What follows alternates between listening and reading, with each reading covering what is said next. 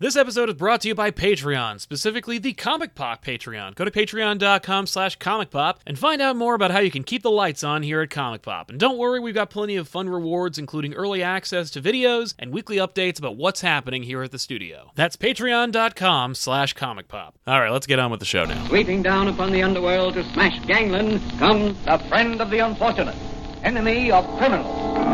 A mysterious, all-powerful character, a problem to the police, but a crusader for law. Hey everybody, welcome to the Elseworlds Exchange. I am Sal. And I'm Joel. Welcome back, Joel. Oh, always happy to be back. Yeah, on our 300th episode of the Elseworlds Exchange. Hot damn. I know, 300 episodes? Wait, no, I think it's 200 episodes. Right, Yeah. there was some debate about the number, but We either did the way, math. It's the 200th episode of the Still Elseworlds pretty Exchange. good. Still not bad. Which anniversary is that? Is that silverware? What do people have to buy us? Right? I don't know. If there's some, I don't know. I am actually married, and I have no idea what any of the anniversaries mean. But, yeah, so we're going to jump into this, and I thought, Joel and I had debated about this. We were like, should we have a Q&A, kind of like a retrospective? Mm-hmm. And I thought, let's just steam right ahead, because, the holidays are coming, and they're going to be very stressful, and we're going to have a lot of stuff going on. So let's save the Q&As for later. That's a smart idea, especially this year because Christmas falls on a Wednesday, which is New Comic Book Day, which means we're either going to be getting no or very little new comics. And I think New Year's falls on a Wednesday too this year, so it's going to be a rough one. And to compensate, I think that's why Marvel and DC are just dumping loads of new comics at us the last couple weeks. Yeah, well, as opposed to every other week when Marvel's just constantly barraging you with new books anyway. Here's 3 new X-Men. Yeah. Oh, thanks. Okay, I guess I'll read all of these. I mean, they're good, but I just wish they would space them out a little. I'm only one man. I'm not a machine. Yeah. But yeah, I thought we'd talk about it kind of like a topical, thing that's in the news right now. It's been in the news for a while, so we're going to address the issue of piracy in comic books. Mm-hmm. We may reference piracy of other things, particularly digital media, music, movies, that kind of thing. But for the most part, we're going to try and focus specifically on comic books and the comic book industry's reaction to piracy. Now, right. I guess we should talk right at the top of the thing about how, listen, this is not a new topic. No. I saw recently that people were complaining about it, particularly because of people like oh god, who was the independent creator who was really I think it's Ted Brandt who mentioned that who really kind of got the ball rolling again recently about piracy, particularly of indie comics. Right. But that kind of got the ball rolling on a international scale because the BBC had a topic about this, but getting us talking about piracy in comics again because people have been stealing comics as long as they have existed, mm-hmm. and piracy of comics, ever since you could digitize them, has been a thing. Oh yeah. I remember there being this. I remember this topic when Comixology started. When Comixology launched, they were like, "No, you can't digitize comics because that'll make it easier for pirates to steal them." Yeah. And it does. It absolutely did. I mean, and also too, comic files, they're smaller than movies and music and even TV for that matter. So you can pirate them way faster, way quicker. Right. So at the top of the show, I just wanted to address while we are going to be talking about the current conversation about digital comics and the piracy of the comic book industry, don't think that we don't understand that this has been a topic for a long time. Like a 10+ year conversation just on the spectrum of digital comics. More specifically, I think that the conversation has been really about digital comic theft from independent creators. Yeah. We're going to talk a little bit about indie comics, but we're going to talk about the whole thing. Before we do, though, I wanted to mention at the top of the show, this show is sponsored by viewers like you. Those of you out there who are watching the show live when it airs on Wednesdays, you are sponsoring the show, if you know it or not, by using the Super Chats. If you use the Super Chat, you can ask a question, make a comment, and the proceeds go to fund the machine. And we just actually got a 5% increase on our rent, so that's a really big help for us. Yeah. I'm going to try and argue it down, but I doubt it. The landlords don't speak English, so we'll see what happens. But more power to you, sir. Thank you, exactly. But yeah, so we do want to encourage you to use them, and we do appreciate it when you do, like Michael Patterson, who says, Happy Holidays to the both of you and your families. Thanks, Mike. You too, man. Thank you very much. So yeah, okay. Comic book piracy. I remember hearing about the way in which people pirate comics relatively recently into my YouTube career. Really? I remember somebody mentioned a very, very simple by-the-numbers website that basically was very on the nose. I'm not going to link it here, but it just says, like, here's the thing. We think we know the one. Right, but they might as well just say, like, stealsomecomicsrightnow.com. Yeah, it's very on the nose. And I was like, and I'm like, there's no way that's still here. And I went to it, and sure enough, every comic book ever is available just for viewing right then and there. And I'm like, how is this a thing? And it reminds me of the days, and I remember these days very vividly, when my friend, who's actually doing work right over there,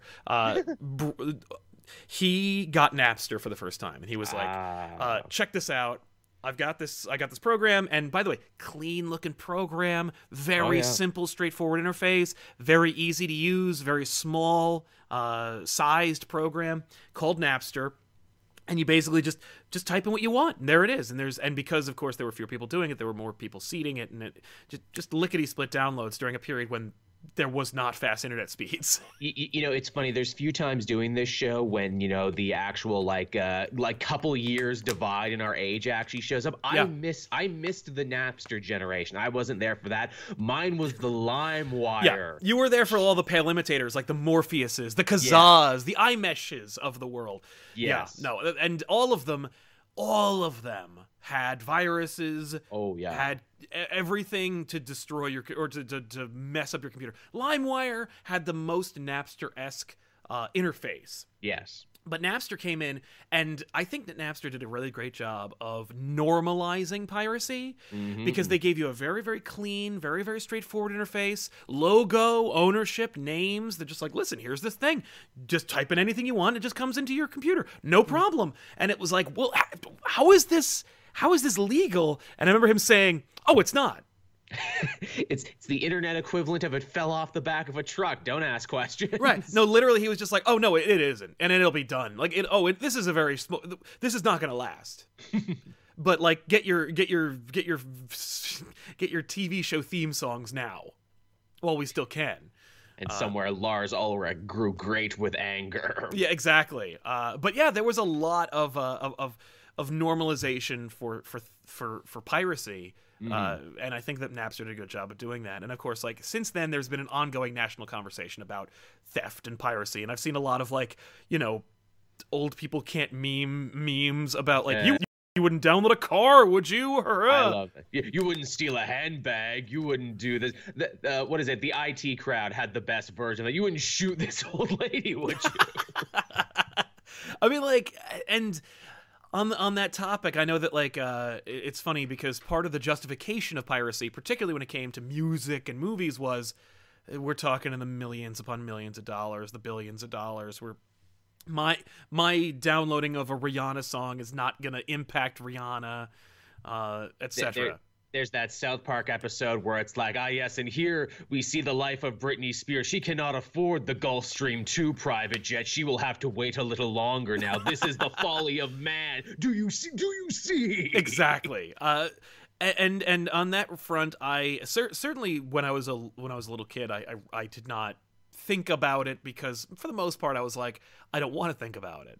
No, why would you? But the more you do think about it, the less justification you can make for it because you're like, I mean, the only justification back then was it's not readily available. Like, you're not making it easy to get. But the more avenues that you create to obtain the thing you want, I think iTunes helped to normalize this. The idea of, like, if you make it cheap enough and make it accessible enough, people will naturally pay for it. Which they have, and they do, and I know that was like the big tagline for a while where it's like, Metallica didn't kill Napster, iTunes killed Napster, because here it is, when you give people the opportunity to pay and make it simple and easy and, accessible, most people will do it. Well, and it was easy to steal from Metallica because it was like, first of all, your 25-year-old CD is still $30. What are you doing? But, like, also you had to be a dick about it. But like overall, I think that the people are more inclined to forgive, accept, understand, even commit piracy when it comes to the big mega conglomerates and these mega corporations, because at the end of the day, is it really hurting it? How many people are really stealing / downloading / pirating? Are we really chipping away at the infrastructure? If so, maybe that means the infrastructure should probably change. Like maybe that's an indication that there is this silent majority of people who want your product that can't get access to it.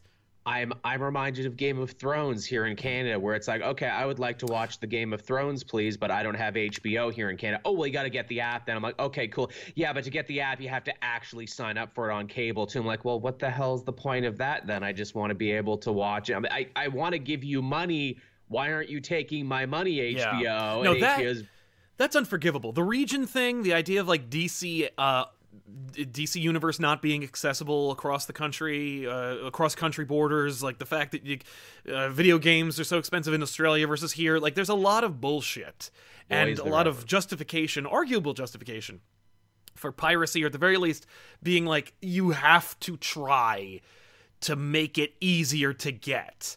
And when it comes to comic books, however, that's where we get into the gray territory. And the reason why I'm making an exception for the comic book industry, besides the fact that I work alongside it and that I respect and care about it, certainly more so. We form a symbiote circle, the comic industry, and as what affects one will surely affect the other. Wow, don't quote Phantom Menace. At least you quoted Obi-Wan. But the reason why I'm less inclined to defend piracy of comic books is because, number one, you're talking about a much smaller scale. When you're talking about music, you're talking about millions upon millions of dollars. When you talk about comic books, you're talking about hundreds of thousands of dollars / millions of dollars. Now, what's interesting is we're going to get into this a little bit more specifically about the realism of piracy of comics and about like the numbers, because a lot of people are talking about like the naysayers, the people who are like really upset or feel like they're being hurt by the piracy of comics. They may be kind of like boosting the numbers a little bit to try and make their point more valid, and those who are who are committing piracy of comics maybe are trying to justify it a little too hard because maybe they just don't want to pay for it. So there's arguing. There's an argument for both sides we made, and we'll get into those in a minute. But I just wanted to, at the top of the hour, just kind of go like, yo, the reason why we're talking about comic book piracy, and the reason why we might be more condemning of piracy of comics, is because you're attacking a smaller industry that has less money, that has to do more work, and when it's doing that upward battle, it has a much sharper incline. And is rife with its own problems already. Like, we have seen the comic book industry crash. We have seen the darkest time. The movie and music industry never really crashed in the same way comics did. No, not that hard. No, the movie industry and the music industry have been hurt by the changing of the winds, by increased interest. But like, here's the thing: when it comes to digestible, disposable, arguable media, there you go. Comic books have always had to fight against the latest thing. When you were in the 30s to 60s, your options for entertainment as a child and as an adult who might read comics were things like playing with your friends or your family, board games, comic books, but sports. There were a lot fewer options for you to choose from.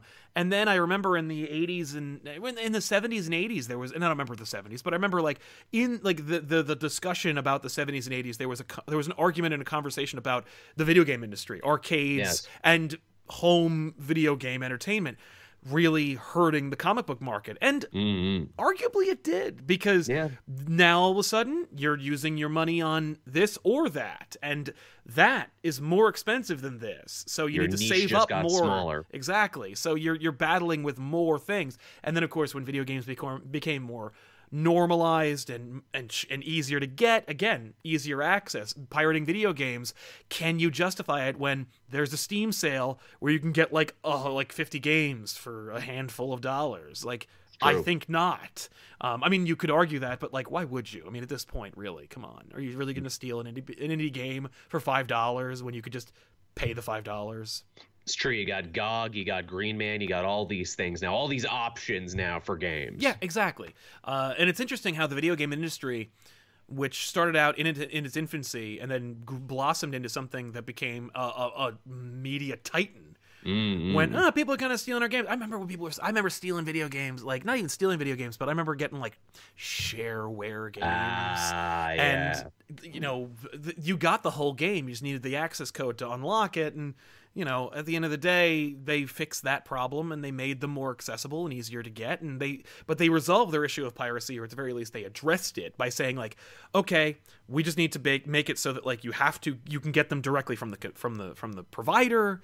The barrier to entry is so much lower. Maybe we're going to fix your hardware issues. Maybe your hardware barrier is an issue, or it's like your computer can't run it. Well, now we're going to change the literal system so that your shittier rig can run our game. And it's funny, you know, I noticed the game industry, you know, they seem like a lot less militant about stopping piracy. Like obviously every company's different, like Ubisoft, like, well, you need our personal launcher and you need this, that, and the other because we're worried about piracy and people are stealing our games.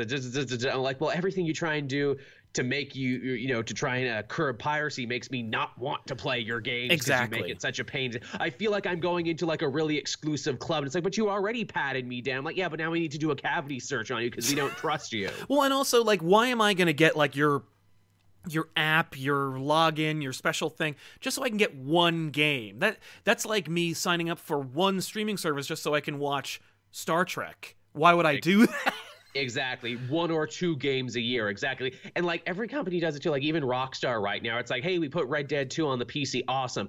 You got to use the Rockstar launcher now. I'm like, but I have lots of launchers though. Yeah, but you got to use ours though. I don't need your launcher just to buy your freaking game, please. Look, we'll give you some gold bars for online. How about that? Fine. I guess that's but like, here's the thing.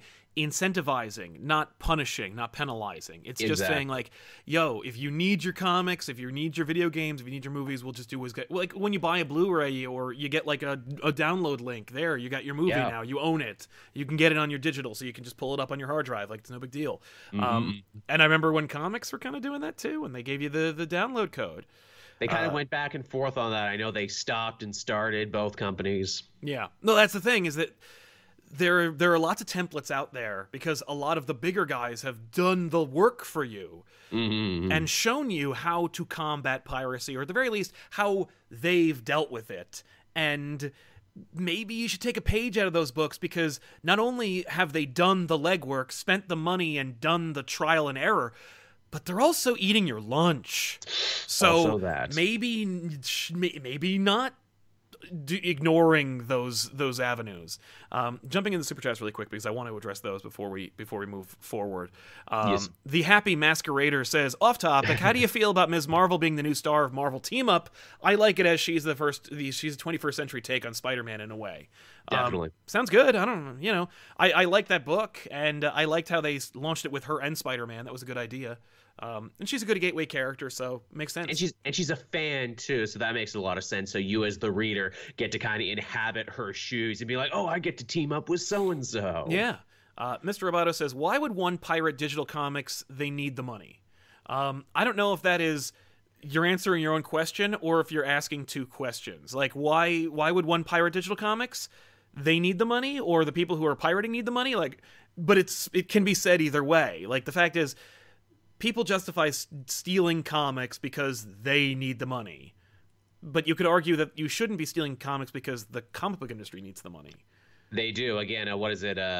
Chip Zdarsky had a really great allegory there. He wrote as a whole comedy story there. It's like, when you pirate my books, it's like you come into my house and take my Wolverine, my beautiful Canadian son. But he's not really gone. He's here. But also now I can't pay my bills this month. Shit. Right. And that's and I guess we should break down why creators are so bent out of shape about it versus like why I'm not seeing people like, I don't know, editors-in-chief or chief creative officers talking about it. Because like, if you want to get rich or if you want to be an entertainer and make money, I would advise you not get into the comic book industry because No. And when you rail against a creator, you get really pissed at them and you tweet at them, like maybe think about how few dollars they're making for doing something that they really do enjoy, and you know, they're not really doing it for any benefit outside of their own personal gratification of creation.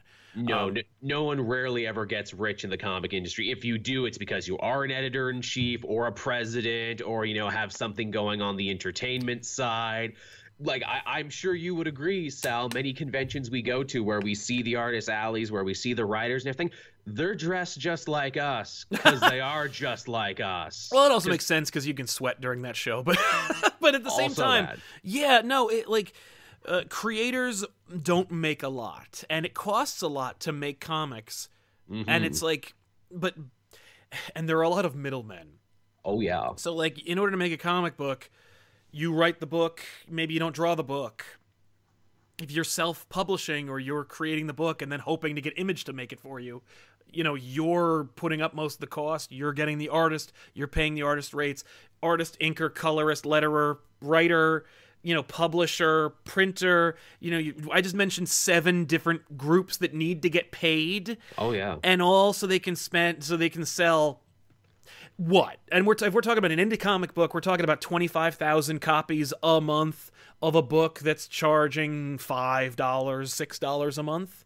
Yeah, you're not going to be Walking Dead out of the gate. That just doesn't happen. No, and in order to offset those costs, you know, you have people who look, if you want to write for comics, draw for comics, you're taking what you can get. And if you're taking what you can get, then you are open to negotiation and predatory practices where it's like, you're a great artist, your art is worth a certain number, particularly in this kind of environment, but you want to draw, you know, a Batman book, you're gonna take the hit because you want to draw the Batman book. So maybe if your page rate is $90 to $150 a page, you might take the $70 to $100 to $85 per page rate just so you can get A, steady work, or B, high profile work. Yeah. And when you're not getting that high profile work, you're going to conventions. You're paying for hotels, tables, materials, Square, your phone plan, your home. You're paying all these bills just so you can support this thing you're doing. Drawing people's creepy fetish art on right. the side because we all got to make our money, man. I understand. Yeah, I saw a commission by I think it was Babs Tarr. Oh wow! Who did a nude Mary Jane from Renew Your Vows cover for somebody? Huh. That ain't cheap. No. But also, like, that ain't something she wants to draw probably, but she'll do it because it probably made her a very nice chunk of change. I gotta pay the phone bill for the month. And actually, if you go to Babs Tarr's Instagram, like, it's loaded with stuff like that. So maybe she did enjoy drawing that. But like, the fact is, you know, you don't need me to lecture you about like how much the world costs to live in it, because arguably some folk are making that justification by saying like, no, I love comic books, or I love Batman, or Spider-Man, or Ms. Marvel, and I want to read those comic books. But the fact is, I only make like $11 an hour. Or I only make $25,000 a year, and I need to read these comics, but every month they get more expensive. So what am I going to do? Just stop reading them? What's your answer for that? I mean, maybe you can't get them when they come out, but, you know, I know, Jim Zub, who was quoted in the BBC article, said, you know, libraries, people forget that that's a thing you can actually do now. And in fact, hey, libraries actually do end up paying after the fact the creators because, you know, they got to actually pay to get the book in there. And I know in Canada, at least, I don't know if it's the same everywhere else, if you do have a book in a library that you yourself own, you do get some sort of like, what's the word I'm looking for here? Residual kickback? Yeah, you do get like an actual proceed? Yeah, you actually do get a pretty interesting residual and kickback, which I'm like I didn't know that. I'm like, why isn't that more well known? That should be a thing. Because like if people knew that, where it's like, yeah, go to a library, read the book, and know you're not hurting the industry or the creator because they have been taken care of. Right. Jumping back into the super chats really quick. Lathry says, "Enjoy your content a ton. I have a little extra in my check, so it goes to you. I'll catch this episode later." Thank you, Lathry. I'm sorry that if you're not around right now, you'll see this when you're watching it later. Thank you so much, man. That's very, very kind of you. UE8472, I'm 34. I've still never used iTunes. 10 years ago, I did stop pirating music and started streaming legally. Would never pirate a comic book. See, that's a great example, because, like, here's the thing.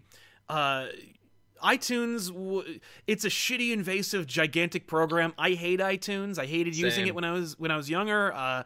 If I wasn't a podcaster, I would not have used it. They had to take me kicking and screaming to use absolutely. iTunes. But streaming music legally, hell, most of these artists, I mean, like, the top viewed YouTube videos of all time are music videos. Yes, they are. The reason is not because they're incredible entertainment or because they're, like, really, really well-made music videos. They're there because people are like, oh, I can listen to music while I'm, like, on my computer. I'll just pull it up on YouTube and watch it and listen to it that way. The fact is, streaming music was the way to go. And I'm shocked that there's variety in streaming music options. But I won't be surprised when it all becomes one freaking place. Oh, yeah. But yeah, like, streaming music's a great option. And in fact, I think Marvel got the hint when they created Marvel Unlimited. Yes. Streaming comics. You pay one rate, you get access to a whole bunch of library of books. Now, that being said, you're not buying the books, you're renting the books for the most part. You're just paying a fee so you can read them. But that's an option, and it's a viable one. It is, and and that's like a whole other sub discussion in and of itself, and that is, what media do we actually own anymore in this crazy digital age?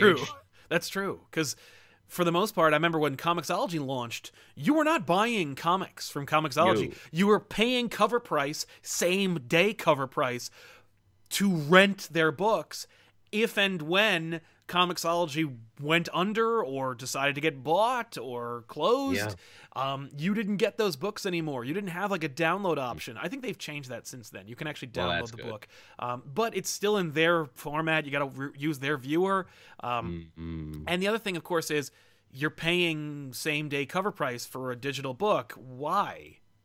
Like, it makes no sense. It makes perfect sense to me, because it's the same reason why, and this, you may not remember this, folk out there, because they've since done away with it, but a few years back, Comixology faced some significant pushback from the retail brick-and-mortar industry. That's right. And as such, as a way of mitigating the anti-Comixology digital front, Comixology offered this option where, if you were a brick-and-mortar store, you could open up your own storefront through Comixology, so your customers could buy the comics specifically. Through you as a 5th or 12th middleman, so that, like, you can literally just, it's like an affiliate link where it's like you bought your Comixology books through the website of your retailer, and the retailer got a percentage of the sale. They've since thrown that out the window. That's done, but it was a way to try and just mitigate or deal with the just outcry of anti-digital, fervor from the brick and mortar stores. Because that was the rallying cry, where it's like, oh, if Comixology and Marvel Unlimited are allowed to propagate, that'll be the end of the brick and mortar and the mom and pop shop, and et cetera, et cetera. I love how the argument was literally, if you sell your books digitally, we will all go out of business. As if to say, the conceit of comics is entirely flexible, and nobody really wants to own a comic book or have a physical copy. If you allow people to get digital comics, they'll never come in our store again. It's a hell of a thing. Right, as if to say that, like, it's preferable to the experience of going to a comic book store, which I disagree with overall, though I do buy mostly digital at this point. Same. It's easier for work. Again, we're in an interesting position, you and I, because we work online, and we need them now. We need them Wednesday so we can get started right away. Well, and not only that, for me, it's about storage. Yeah, I have a studio now, but I didn't back then, and I was like, I need the room. I just don't have the room. And, who knows how the rent's going to go, but I may need to go full digital again and get rid of this backlog, but we'll see. But the reality is space and storage was an issue, and digital allows to solve that problem. But the reason why books same day price on Comixology match the same as a brick and mortar store is to say, well, look, I mean, if you prefer physical, you got to go to the store, and it won't hurt you to go to the store because it'll be the same price. Mm-hmm. Even though I would assume that cover price for a physical copy of a comic book factors in the cost of shipping and, you know, storage and handling. So it's like, I'm paying, I assumed when I was a kid, or when I was younger, certainly, I assumed that I'm paying $3.99, $2.99, $4.99 for a comic book. I'm paying for the experience, for the writer, artist, publisher, all the art, all the printing, plus shipping, handling, storage, and you know, shelf space. You'd think. But I'm not. Apparently not. Well, and the markup, by the way, you know, there's this, I hate to blow anybody's mind about this, but like, the store that you're buying anything from gets it from the manufacturer at a significantly reduced rate. The comic book store does not, at a very reduced rate. And that's been proven from the independent market. If you print, let's say, a no-ad 32-page comic book, full color, I know that back when I was doing it, you could print them, I think they were $2.99. Really? Was how much it cost to print a 50-issue run of that kind of book. $2.99 for a 32-page book? So what's my markup? How am I supposed to make money off of this? You don't is the answer. And that's kind of the problem, and it's kind of the issue that we're talking about here, which is that basically the comic book industry operates everything at a loss because it just costs too much to make all these things. Jumping back into the super chats, Dead on Time says, Comic Pop has been entertaining me for 3 years, so I think it's way past time. I support my favorite creators. Thank you, Comic Pop and Joel. Thank you, man. Thank you, Dead on Time. I like that name, and thank you very much for your generosity, man. And thank you for being entertained by us. I'm glad somebody is. Yeah. It's not just us here waxing. Yeah. Mr. Roboto has a question for you, Joel. Do comic pirates exist in Canada? Is it an issue?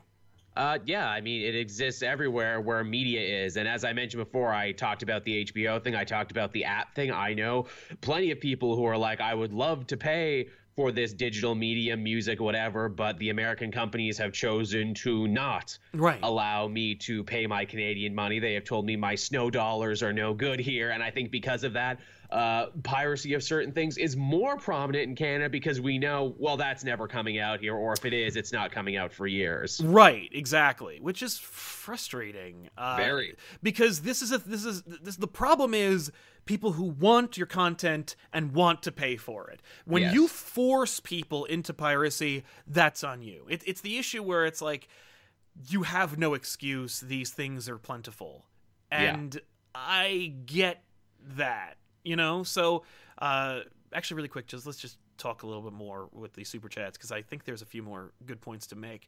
Debashish Mahaptra says, comics have an international appeal, but they're hard to get in a lot of countries. It's true. That is very true. A lot of my fans have told me that, where they're like, hey, thank you, Joel, for covering these books. Where I am in the world, I wouldn't be able to get these. And I'm like, wow, I never actually stopped to consider that. Yeah. Comixology helps, but even that's not convenient everywhere.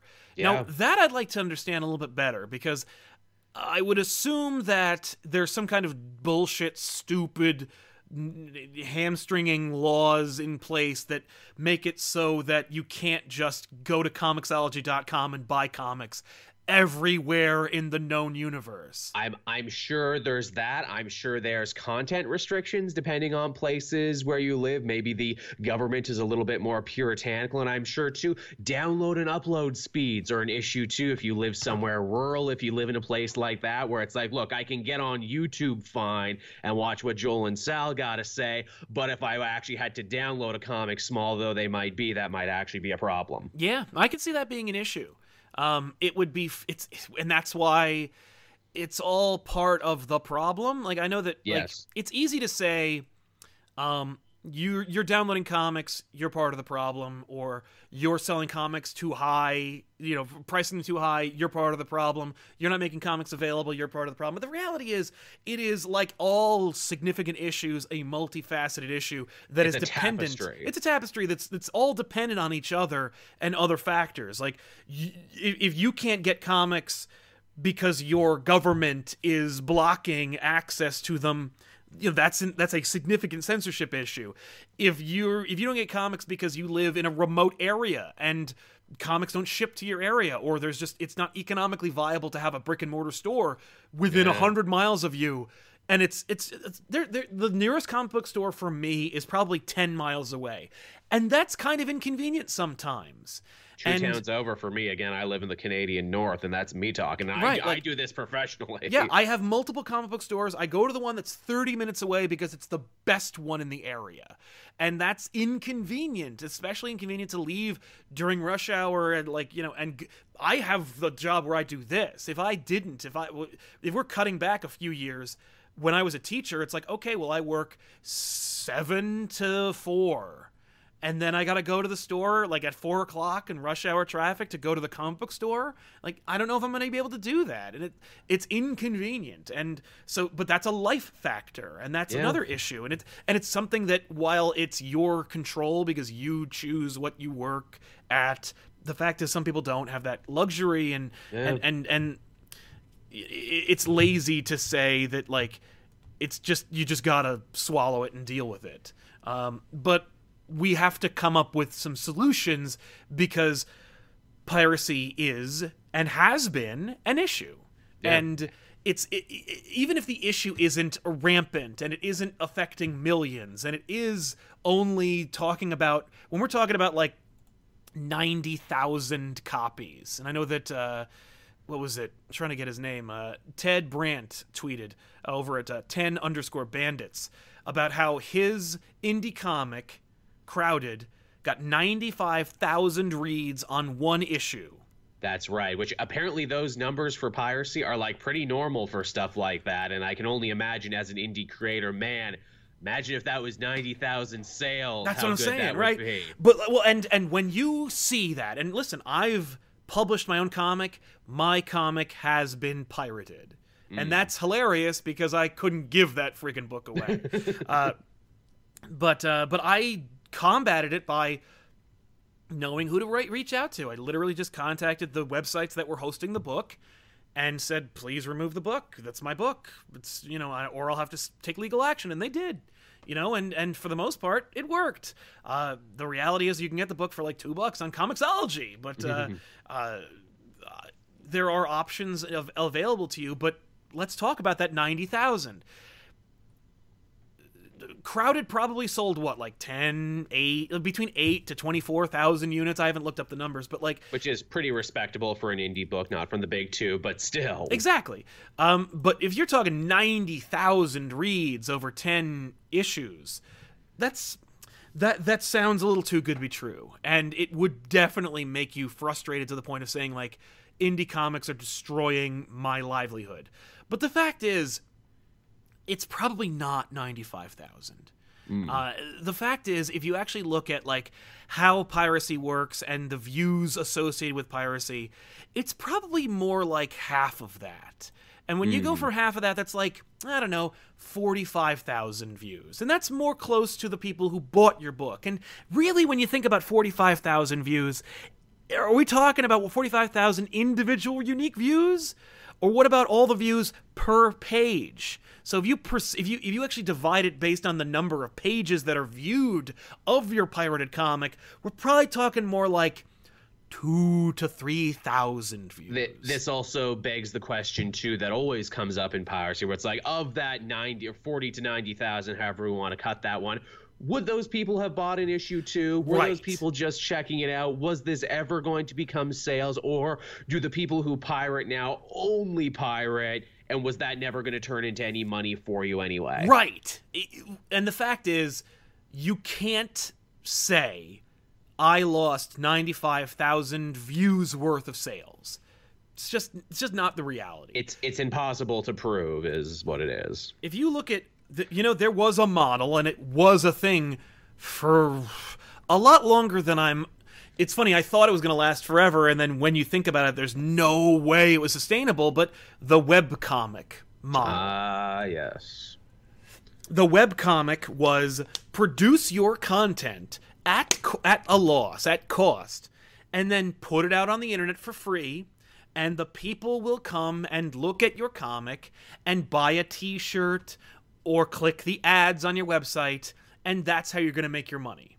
And I remember the comic book industry, comic book creators railing against webcomic creators. How dare you take this thing and put it out there? How dare you argue that, like, putting your content out for free actually is an incentivization to buy because you're making it available to them. You're building devaluing the whole industry. Well, yeah, and on the premise that you're putting out a product for free, on the basis of my content is worth money, and I'll build an audience without any barrier to entry so that they will become fans and then elect upon their own volition to pay me based on either later on, of course, it would become crowdfunding or through like ad clicking, t-shirt buying, and literally for a good long time, and a incalculable long time when you compare it to how long it should have existed, people made their revenue by producing a comic strip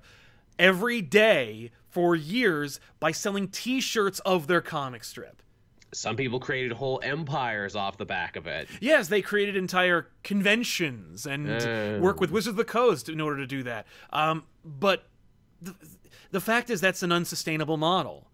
And it really because the again, another barrier to entry for making your content as quickly and easily as possible has also been reduced because of the ease of technology, cost of technology, and resources has lowered. You know, now all of a sudden, a pool of people who it's like, yeah, I think about 5 or 10 people could probably make a tidy living off webcomics. Now they're competing with hundreds of people. Absolutely. An ocean of people. Same with YouTube. Same with YouTube, right? Like, it just so happens that there's no other real way of YouTubers, like, there's no, like, real ad block on YouTube, or not ad block, but, like, there's no system for YouTubers to say, there's no paywall outside of ads and or, you know, YouTube Red or whatever. Red. And really, like, whatever. We're not... Yeah. And also YouTubers at our level, well, we were never going to get there anyway, so it's not for us to worry about. Exactly. Yeah, so it's interesting how the comic book piracy issue, you know, it takes a lot of forms, and, you know... It's an onion. You keep pulling off the layers. Right. So it's like, are there really that many people pirating? And can you directly translate the amount of downloads or views into dollars lost? The fact is you can't. No, you really can't. And I'm not saying you shouldn't necessarily, because I think that it's definitely it's a thing to talk about. I know Jim Zub talked about it at length. When we were at New York Comic Con, he and I talked about it for a good 45 minutes. Where it's like he has a lot to say on the subject. He does. Well, he definitely. I know that he took shots at Comic Storian a few months ago. Yeah. Where he was like, my book sold, call it 80,000 copies, and the video on it got 200,000 views. This was around the time his Champions was getting canceled, I believe. My book's getting canceled, and the video on my book is doing better than the sales for a book if it was put out in 1994. Which I have nothing but sympathy for the man, because if I was in his shoes, I'd be like, what the hell? Yeah, I'd be confounded as well. But the fact is, you can't say that those are dollars out of your pocket, because the fact is, people who are looking on YouTube for comics or for a story are not necessarily going to the store and going, I would buy that, but actually I'm going to go do this instead. You're talking about a different audience. Exactly. We're talking about varied audiences. And the reality is, you know, like, what's another comic book industry that does bank? The manga industry. Yeah. And the manga industry has been around for decades, and they've dealt with piracy forever. And the fact is, they're still kicking. They're still thriving. And so to say that piracy is the number one killer of comic books is, I think, doing an injustice to your industry, because you're not really attacking the right arguments. You're not making the right points, because piracy is an issue. And it's something to be concerned about and to combat. But where are those issues, and how do we combat them best, are really the ways in which you can solve your problem. So let's talk about solutions right after this. Mr. Roboto says Todd McFarlane is in the Guinness Book of World Records for being the sole creator of Spawn. Thoughts? Actually, he's in the Guinness Book of World Records for being the owner creator of a book that is the longest running sequentially independent comic book of all time. Right. I congratulated him in person, and I congratulate him now. That's great. It's cool. It's nice. Hopefully it translates. I think it did, because I noticed that like Spawn 301, 302, they were in the top, and that's really cool. So I hope it translates into more people, more eyes, more comics being sold. That Blumhouse movie might actually get made one of these days. Who knows? Yeah, we'll see.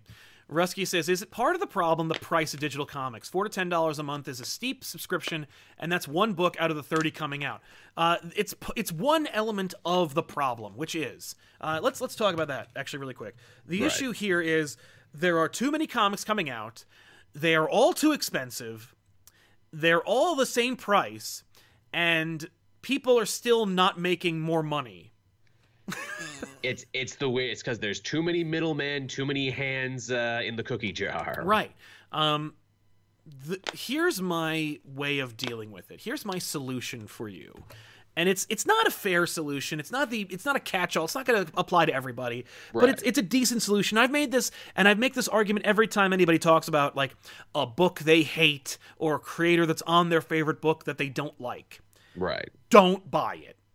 Because, like, here's the bottom line. The only thing that these companies listen to is your money. It's true. It's the only way voice you can save stuff you like. It's the only voice you have when it comes to anything. Are you unhappy with how Bethesda works? Stop buying their video games. Have you an issue with how Steam's operating? Don't use their service. If you have an issue with comic books, don't buy them. And when you don't buy them, you need to figure out, because if you're sending a message that's if you are moving on, if you're like, nah, I'm out of comics, I don't really want to read them anymore. More power to you, don't read them. Just stop buying them. But if you want to send a message, then you got to do the legwork. It's the same with if you want to change the local magistrate or mayor in your town and you want to solve that problem, you have to do the research. You can't just vote red or blue or black or white or whatever the hell colors are over in Canada. You need to do your research. Chartreuse. You need to do the research. And how do you do that research? Well, I don't know about you, but I have a little black rectangle in my pocket that has the collected knowledge and wealth and experience of the entire human race right there at my fingertips. Use it and just type in the keywords. There's a really simple system that gives you an algorithm that gives you everything you're looking for by just typing it in. And what you need to do is you need to do the research possible to figure out how to solve your issues. And when you want to solve the issues of like, how am I going to send a message that says, screw you, I don't want this anymore? Well, if you're opting not to buy a comic book, you need to know how the comic book industry works in order to send your message, because not going to your local comic book store and not buying the book isn't enough, because that's not how the industry is structured. Because if you talk to anyone in the comic book industry at any level, they're all saying that they're poor, broke, or dying. Yeah. So what you need to do is do research. How is it that what actually impacts the comic book sales? And what actually impacts comic book sales is pre-orders, which is stupid. But pre-orders thank are you, Diamond Distributor. Yeah, thank you, monopolies. But like, what you need to do is go, okay, pre-orders the issue. So you tell your retailer, don't pre-order this book for me. Maybe you talk to other people about it. Maybe more of you, maybe a few of you at your local comic book store having a problem.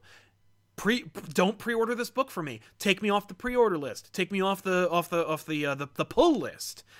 The pre-orders are key. If they reduce the amount of pre-orders for the books, that actually sends a message to the company that says, oh, they don't want this anymore. If comic book stores reduce their order numbers, that sends the message. Right. If you can't afford comics, don't buy them. Here's my solution. And it's the same with, again, the issue with like if you don't like the run, but you need to complete it, right? You're like, I hate the run of Spider-Man right now, but I have to have every issue. I'm a serial completionist. Wait. Like literally wait a minute. And I know that's like ridiculous for some people to fathom, but you have to just wait a minute. Wait a month or two. Because I promise you, those books will reduce in value by upwards of 50%. You want to talk about how it's like a comic book that's $4.99 is too expensive. Well, what if everyone at DC or Marvel dropped their books to $2.99 or $1.99? Would you buy them then? Because they are a month after they come out.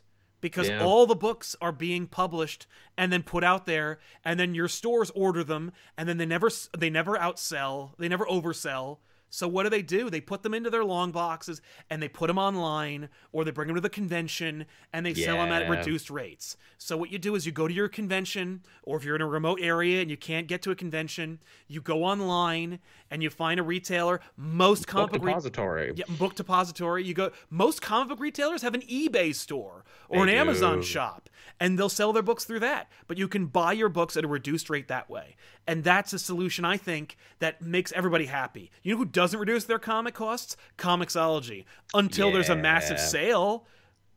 But you can't wait or bank on that. So maybe that's a nice way of increasing your physical collection, is by buying them later. Well, that seems very reasonable. Because here's the other thing, is that if the comic book industry at large says, oh my God, 25% of buyers have all stopped buying on the day. You know what I mean? Like, has just stopped buying it. But local comic book retailers like, oh my God, I'm losing books for my back issues. Like, I'm selling them hand over fist at a reduced rate.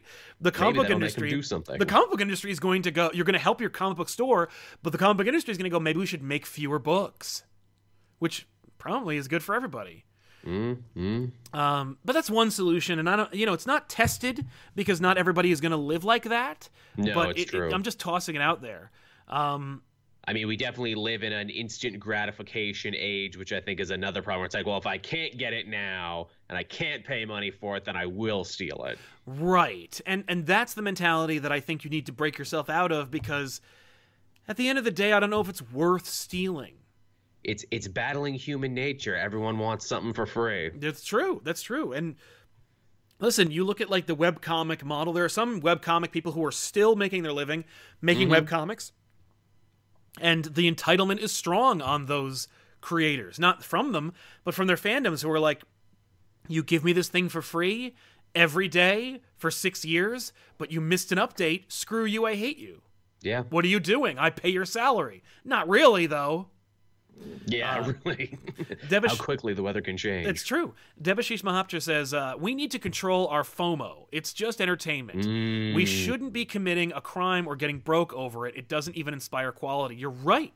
That's absolutely right. Good choice of words there. Fear of missing out. Yeah, yes. That's a good one. Thank you very much for explaining that.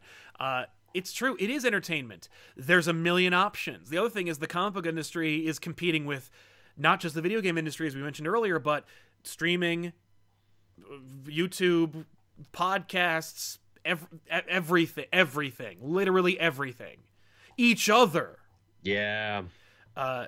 Cubenix says libraries allow for digital downloads too. That was going to be my thing as well. The library. I know we all forget about libraries, and I feel like that's like picking the scab on a bigger issue where it's like, yeah, well, libraries in some parts of the world are horribly underfunded and understaffed and everything else. It's not going to be the savior of comics. But yeah, I mean, talk to your local library about getting the comics you want in trade, because then everyone you like gets a kickback, and, the arts are improved. Yeah. No, and that's another thing we should probably talk about, which is like funding the arts and why it's important. Yes. 94 Evangelion says the same thing. Why do people ignore libraries? That's where I get most of my comics. I tend to read trades. I have a good, nice rest of the 2019 and the rest of 2010s. Thank you very much, Evangelion. I appreciate it, man. Yeah, but yeah, you're right. I mean, like, people ignore libraries. Here's the thing. For me, my local libraries, I got 2 in my area. One is total shit, and their entire library is funded by, or their comic book collection is supported by me. Like, before we had the studio, I gave away, I don't know, 600 pounds worth of books. Hot damn. I wish I had them back. I have room now. But like, that's where they are. The other library, again, their graphic novel section, about this long. Unfortunate. It's bullshit. CanSaf Productions, I'm not proud of it, but where I live, it takes a month at best for issues to arrive. I read them online when they're released, and then when they arrive, I buy them. I don't believe you. Like, here's the thing. I hear what you're saying, and I think that's a noble practice. It's like, I want to know what's happening now, and then I remember what books I read for free, and then I go out and buy them later. That's a hard system to keep going. And some books are going to slip through the cracks. So how do you reconcile that? You know, you don't is the answer. You simply just go, oh shit, what did I want to buy? What did I remember? What did you know what? I just read them all. You know what? I remember it. It doesn't really matter. Like, and so I'm not saying that like you're a bad guy, and I'm not saying that like it's not an understandable practice. I'm just saying that like, no, we wouldn't want to dress anyone down. No, I'm saying that you're doing the best you can with a bad situation, and it's the failing of everyone that has to be the way it is. Yeah. And I think there's a better way. And I think that we need the collective force of pirates and comic book industry professionals and fans and everybody to kind of come up with / force a better solution. It's true. You know, as I joked before we started, I was trying to sum it up in a funny way. You know, piracy's a lot like jerking off. We've all done it once or twice, but you know, if you do it too much, it might be a problem. And you probably shouldn't be defending it online to people, though, is all I'm saying. Maybe you can just keep it to yourself sometimes. Right. But if it takes a month to get your books, that's outrageous. Yeah. Like, straight up outrageous. Very. Amarta Acharya says, Comixology Unlimited is not available in India, and Comixology only works in the with U.S. dollars, and the exchange rate is huge. See, I did know about that. A lot of my fans have actually told me about that, and yeah, I agree. That fucking sucks. Yeah, that's horseshit. that's like, figure it out, get your shit together, DC Warner Brothers. There's a huge audience here who wants to give you money, but you're not letting them. Now, my question is, because Comixology is an Amazon company now, can you buy them through Amazon instead? Huh. Because I know you could before. You could buy Kindle books that way. So my assumption or my suggestion for you is to pursue it that way. Or contact Comixology and go, India has a population that's 3 times the United States. Make this shit available. You know, we're only the next great superpower, so, you know, get on our level, bro. Gaslord Zero says, hey guys, love your show. First time catching it live. Thank you very much. I try to avoid piracy whenever possible, but if not for piracy, reading comics for free in bookstores and libraries, I may not have gotten into the hobby to begin with. I've heard this argument a lot of times. The fact that, like, I would not have read comics if it weren't for piracy. I would never have known they existed.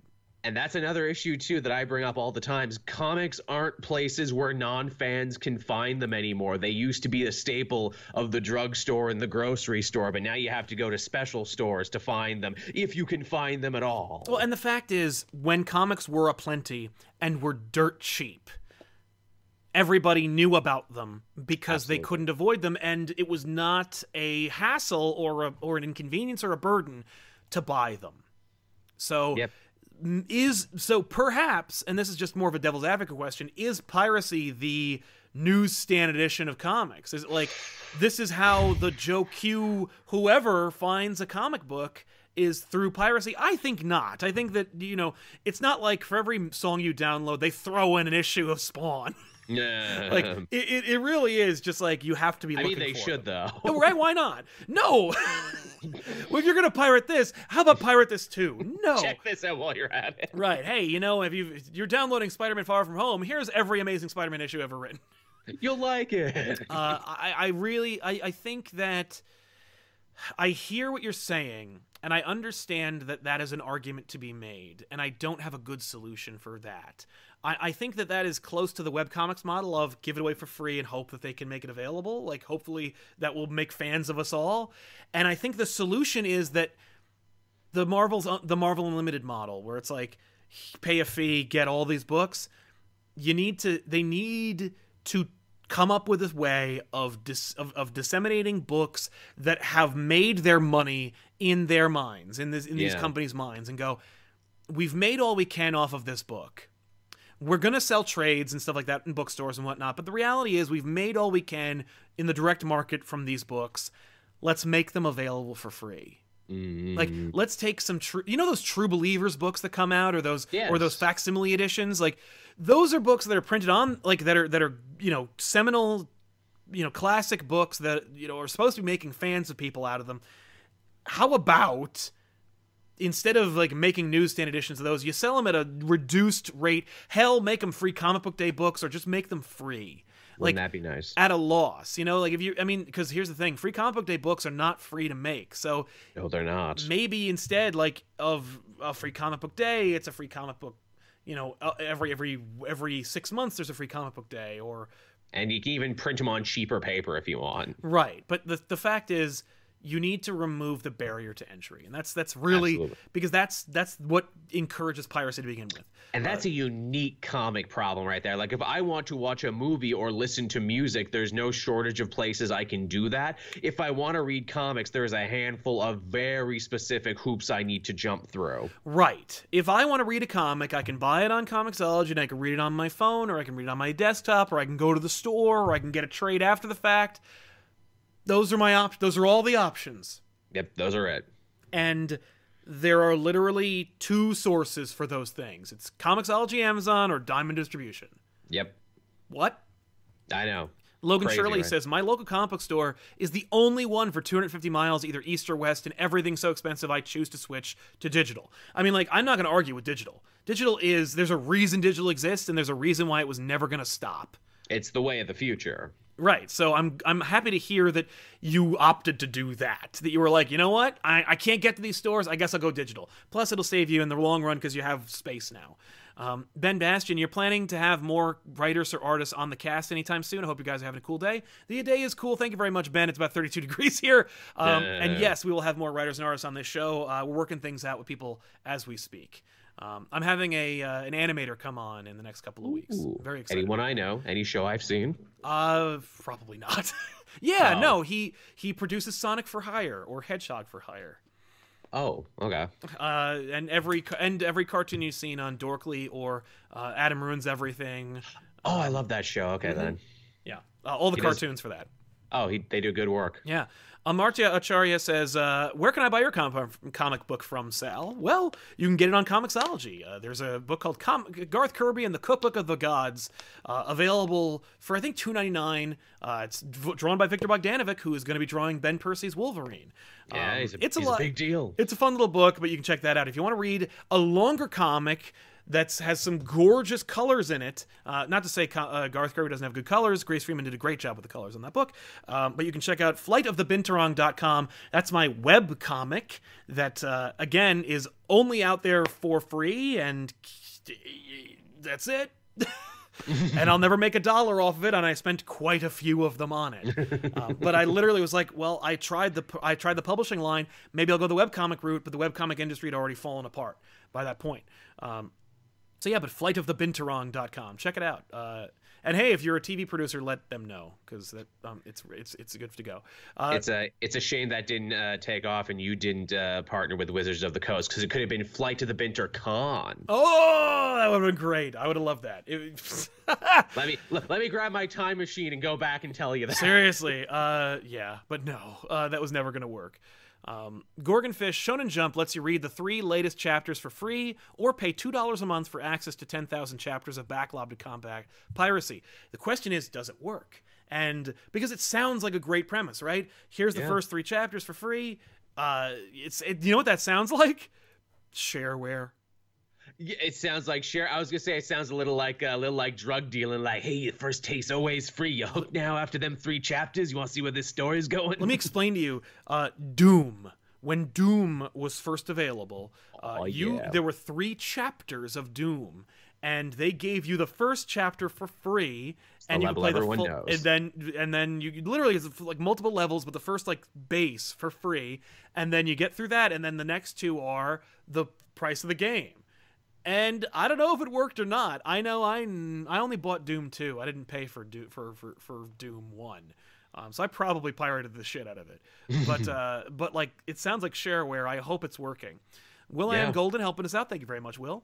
And Eddie Eckenberg, a lack of Comixology Unlimited makes it really expensive to read back issues. If I wanted to read old school comics, it would set me back hundreds of dollars. Haven't they made their money from those? See, that's the thing.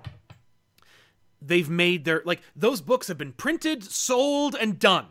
Yep. For the most part, those books are out. But some of those books are part of collections that are being made into movies, and so as such, they're making them into hardcover books, and they're putting them out as reprints, and it costs money to digitize those books and make them available digitally. So, like, there is work to be done after the fact, even though money's been made from them. But you should consider the sunk cost fallacy and go, yo, you know what? Like, I've spent all the money I can on this book. The book's out. It's already available. What am I doing here not making it available for free? The question is, where are you going to get it? Like, where are you going to get this backlog of books digitally from Marvel or DC? And the answer is from Marvel.com and DCComics.com. The fact is, Marvel and DC have always ignored the webcomic model, and they really shouldn't have. Why the hell was... JL8? Yes. Why wasn't JL8 made into a digital-only comic strip available on DCComics.com? You go to the website, there's the comic strip. It's every day, 3 to 5 days a week. It's available there. You drive traffic to the website. And also, because who the hell goes to DCComics.com? Who's going to the website? For what reason, right? Like, it drives traffic to the website, and it allows people to then see what else you have on the website. Marvel can do the same damn thing. And you know that preview window that they have over at Newsarama or CBR? Yes. Integrate that onto your website, Marvel.com. Hey, first 16 issues of Amazing Spider-Man, the Avengers, whatever, available to read right there on Marvel.com. You use the preview window to read them. Like, it's why not try it? No one else is doing that. What do you have to lose, even? You're not even losing money because the damn thing's available for free anyway. Yeah. As if Syed helping us out, thank you very much. Hey. Nathan Berg, I'm in university to become an English teacher. I am guilty. I wish there was a piracy for quality lesson plans. You gotta write that shit yourself, man. I did too. The fact is, here's your piracy for lesson plans. You go to your department and you share your lesson plans with each other. Ah, smart. That's what we did. But the fact is, lesson plans are so easy to write at this point anyway. The fun of it is making those lesson plans, man. But enjoy. Good luck. Do we get to watch a movie at some point in this lesson plan? That's how I would do it. That's the laziest thing you can do. I know. I would be so terrible for that. Okay, class, so we're going to watch a movie. Yeah. Tevia says, what about good books getting canceled like Super Sons? The fact is, books getting canceled is just about sales or politics. I was going to say Super Sons was more of a victim of inter-office politics, it sounds like, than anything else. Yeah, although I don't know how the book was selling at the end. So, right. You know, at the end of the day, they need to make way for what's going to make the money.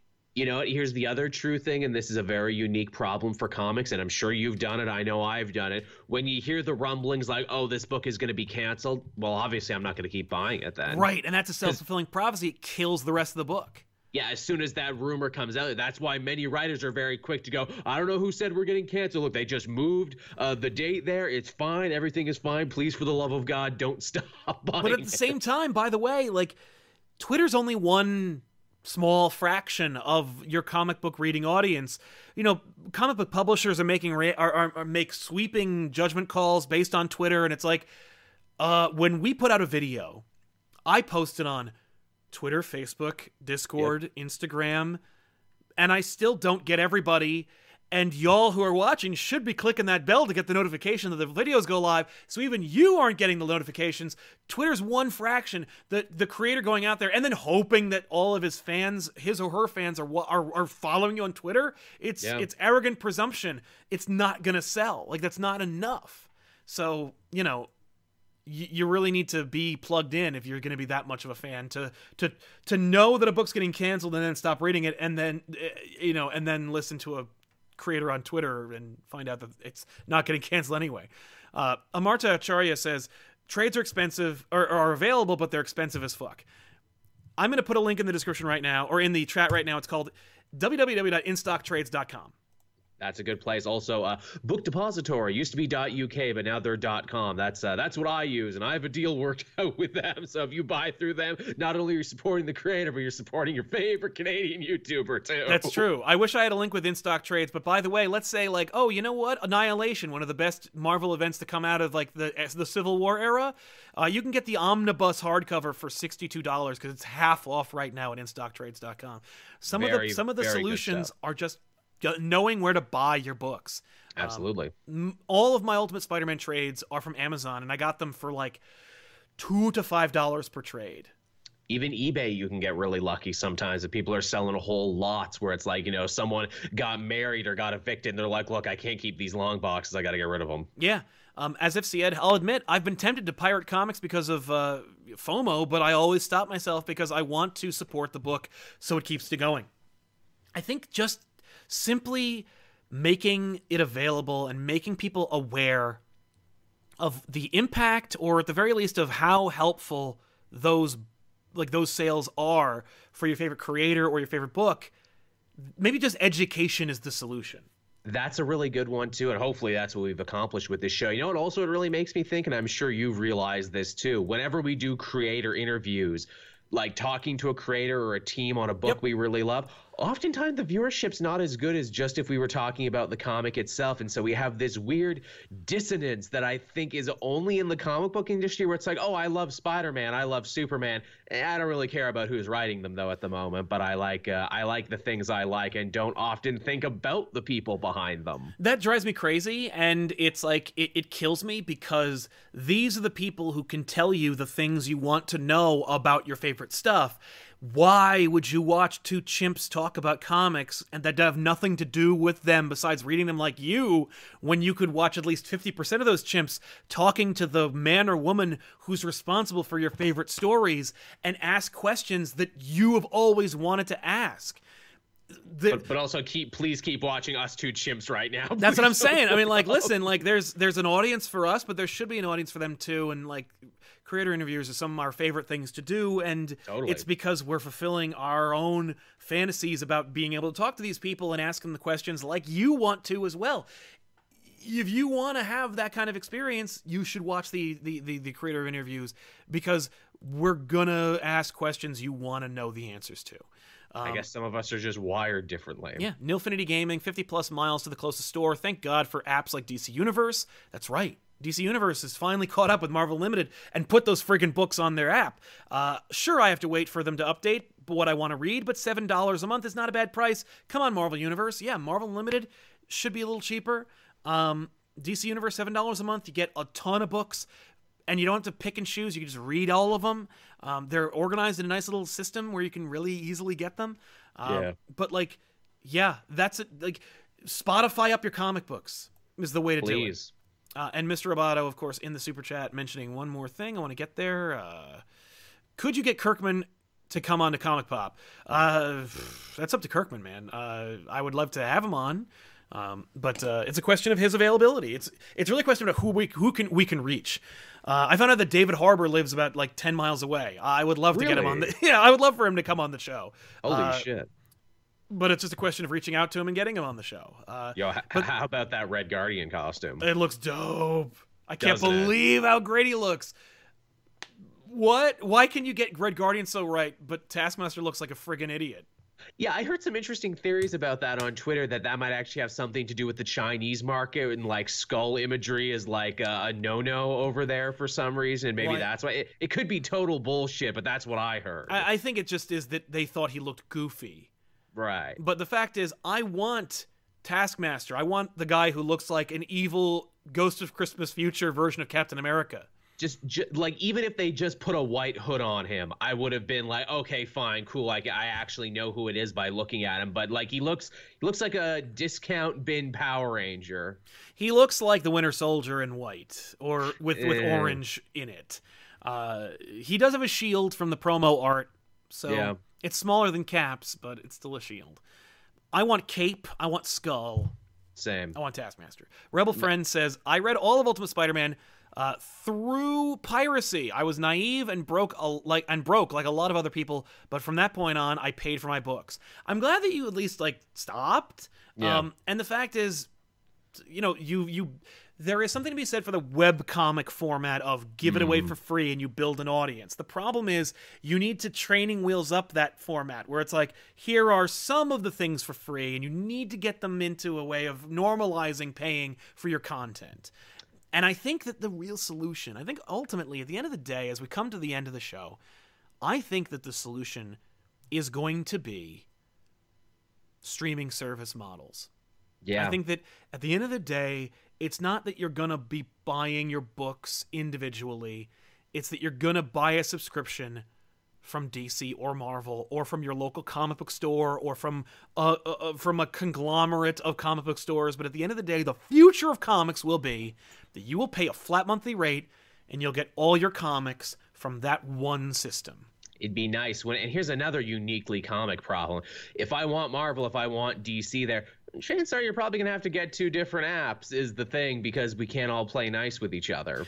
Well, except through the fact that Comixology, and I'm amazed that it still exists, that you can get Marvel and DC books through Comixology. Seems crazy, doesn't it? Seems like they should Coke and Pepsi it up and be like, no, we can only afford one. Thank God that they're not, and don't give them any ideas. Yeah, because they'll totally do that shit tomorrow. Yeah, and they'll do it bad. Like, they'll do it Yes. shitty.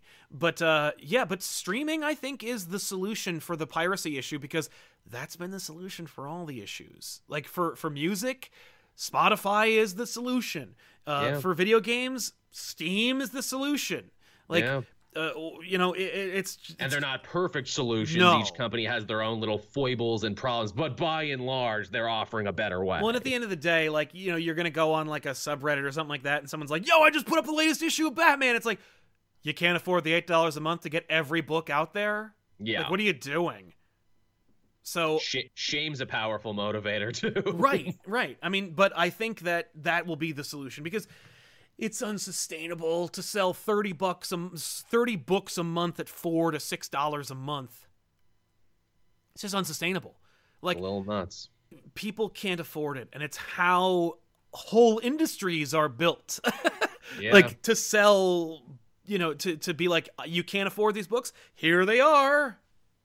Like, I'll give them to you and collect money from them. Mm-hmm. That's whole industries are built on that. And I think that, like, they need to get their shit together, and they need to get it together fast. Boy, howdy. Scoro says, when I first started reading comics 4 years ago, libraries were my best friend, and they still are. I tried supporting books I enjoyed, but on a student allowance, you can only get so much. It's right. Mm-hmm. The fact is, and I'm not, like, I would never say, the comic book industry deserves your support, and whether you make $150,000 a month or a year, or you're making, $6 an hour, you should buy the books you love, and that's the end of it. That is an old way of looking at it. That's an antiquated way of looking at it, and it's a naive way of looking at it. The fact is, you need to be rather than saying, don't pirate my book or don't pirate books. The fact is, you should be asking, why are they pirating my books? Why is there a disproportionate audience?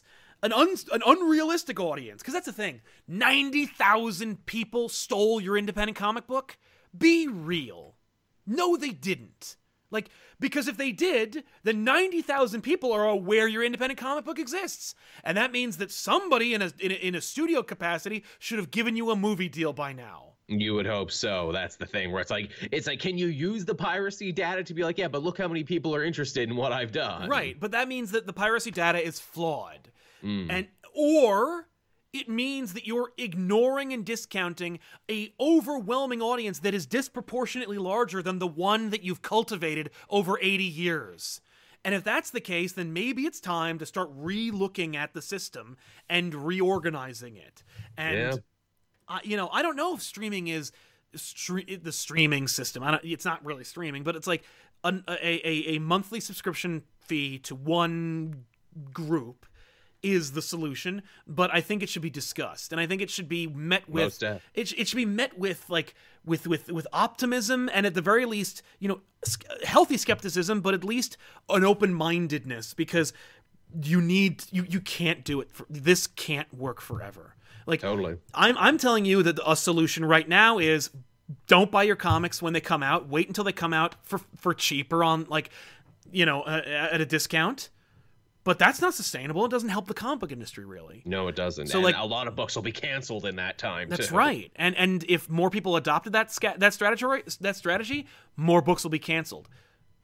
But it is a solution for you to save money while also spending money on comics. But I think that, like, the folks who are in charge of the comic book industry need to put their heads together and go, what's working, what isn't? Who's making money? Who's making the most money off of comic books? Is it us? I don't think so.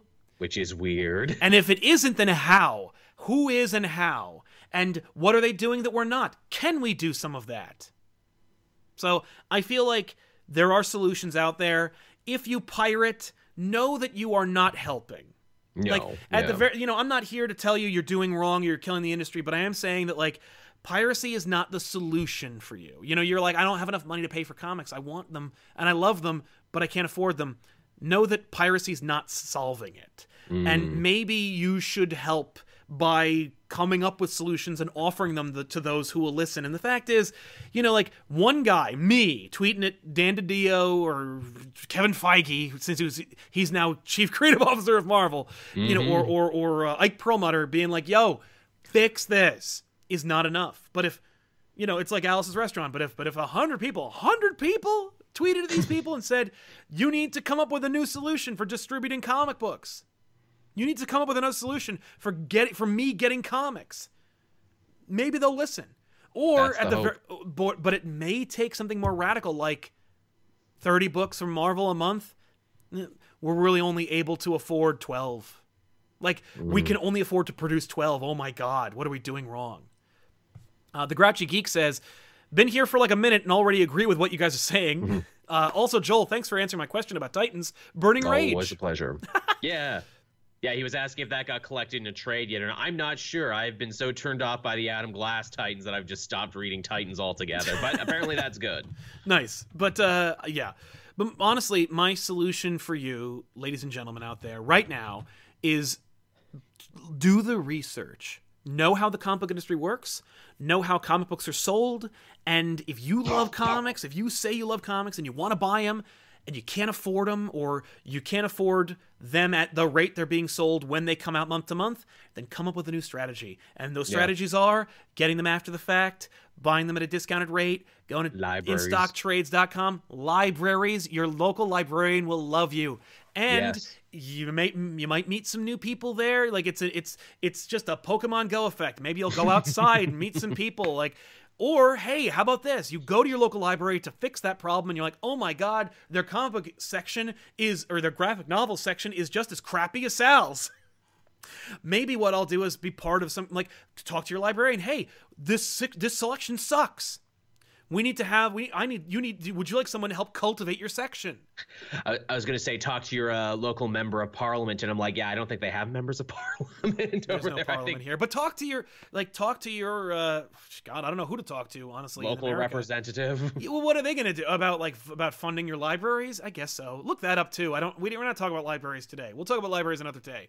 Yeah, that feels like that's a meaty subject in and of itself. It's true, but like you could be part of the backbone of cultivating the graphic novels infrastructure of your, you'd be like, hey, I'll help you cultivate your section, pick out books. I did that for a school one time. I was like, oh, that's right. Yeah. When I was working at one of my last schools, I was like, your graphic novel section sucks. We need to fix this. And they were like, we keep getting kids that are asking for comic books, like, or for graphic novels. What do you recommend? And it was a middle school. And I'm like, here you go.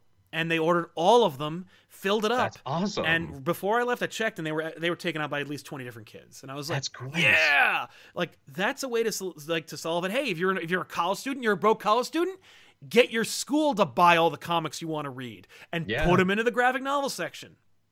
That's really good. I like that. Everybody wins on that one. That's right. But like, go to your local library, and don't be like, I want free comic. Be like, come up with a rational, cogent, listen, your comic book section, your graphic novel section needs to be bigger. And I would like to offer. I find it lacking. Yeah, I find it lacking. I would don't insult them. Just be like, I think it would be really beneficial for everybody if you had someone cultivate your graphic novel section.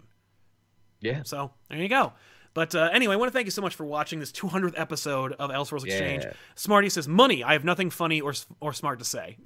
Hey, listen, I appreciate it, man. That's very kind and very honest. But yeah, 200 episodes, Joel. Thank you very much for being here for so many of them. It's a great show. More than happy to. And here's to 200 more episodes, Joel and Sally. 200 more episodes. That's how it goes. You're in the comic book podcasting market. I've seen many a competitor or friendly rival who has like 600 episodes, and I'm like, holy shit. I don't have time for that. But listen, we want to thank you so much for being here and for supporting us for so long.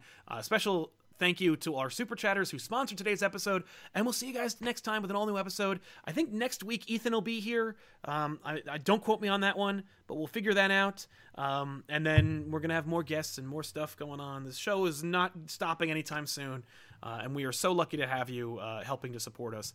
Thank you all, and buy your comics. At the end of the day, buy them. I don't know how you're going to buy them, but buy them. Do the best you can. But we'll see you guys then. I'm Sal. I'm Joel. So long, everybody. Bye-bye.